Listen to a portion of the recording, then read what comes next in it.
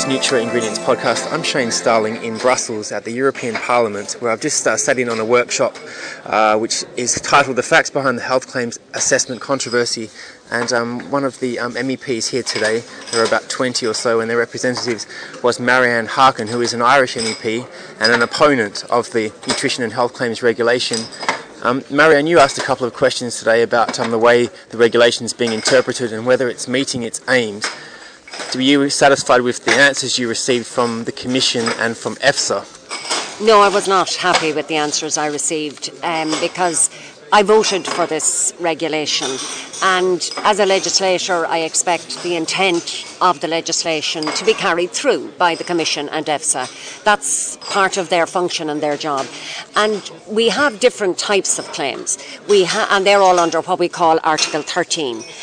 The general claims. The general claims. And under Article 13, what they say is that these kind of general function claims do not have to undergo procedures in Articles 15 to 19, and they're how it's submitted and dossiers and all of that.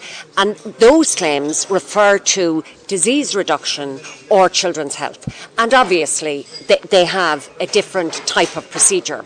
So that's the Article 14 claims? Yes, that's the Article 14 claims. Now, if you look at Recital 26, the intent of the Parliament is very clear here. Recital 26 says that health claims, other than those referring to the reduction of disease risk and children's development and health, based on generally accepted scientific evidence, should undergo a different type of assessment and authorisation. Now, this is very controversial because this is one of the major arguments about the regulation. Basil Mathiodakis from the Commission today said that that's not the case, that all claims will be assessed in the same way. At the same level. And at the same level? Yeah, indeed.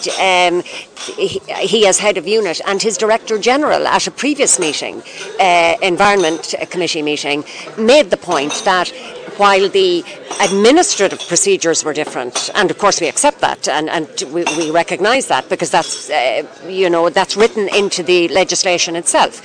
She said that the scientific assessment was the same, yet Recital 26 quite clearly says that the assessment should be different.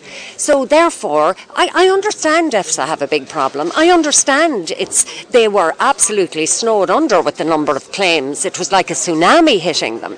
So therefore, they left the same level of assessment for all claims, yet that was never intended by the legislator. I think we have opened a can of worms that EFSA and the Commission would have much preferred were remain closed.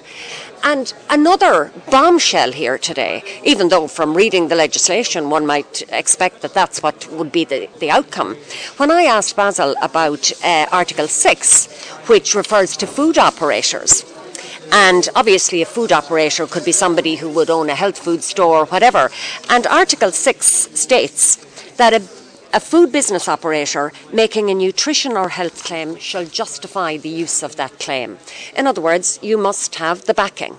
So if you own a health food store in Birmingham or in Dublin, and somebody comes into your store and they ask you about cranberry juice, for example, that has got a negative opinion, are you allowed to say to that person, well, I believe, or in my experience, or from what my colleagues tell me, or I know, that cranberry juice is of help in certain situations and for certain problems that you might have.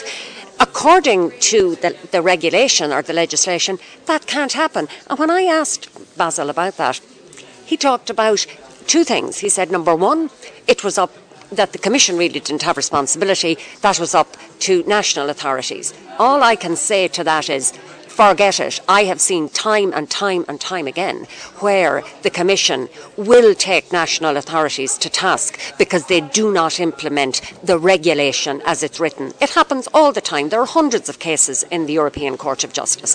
So he cannot slide out of that one. And the other comment he made was that there are tricks that can be used.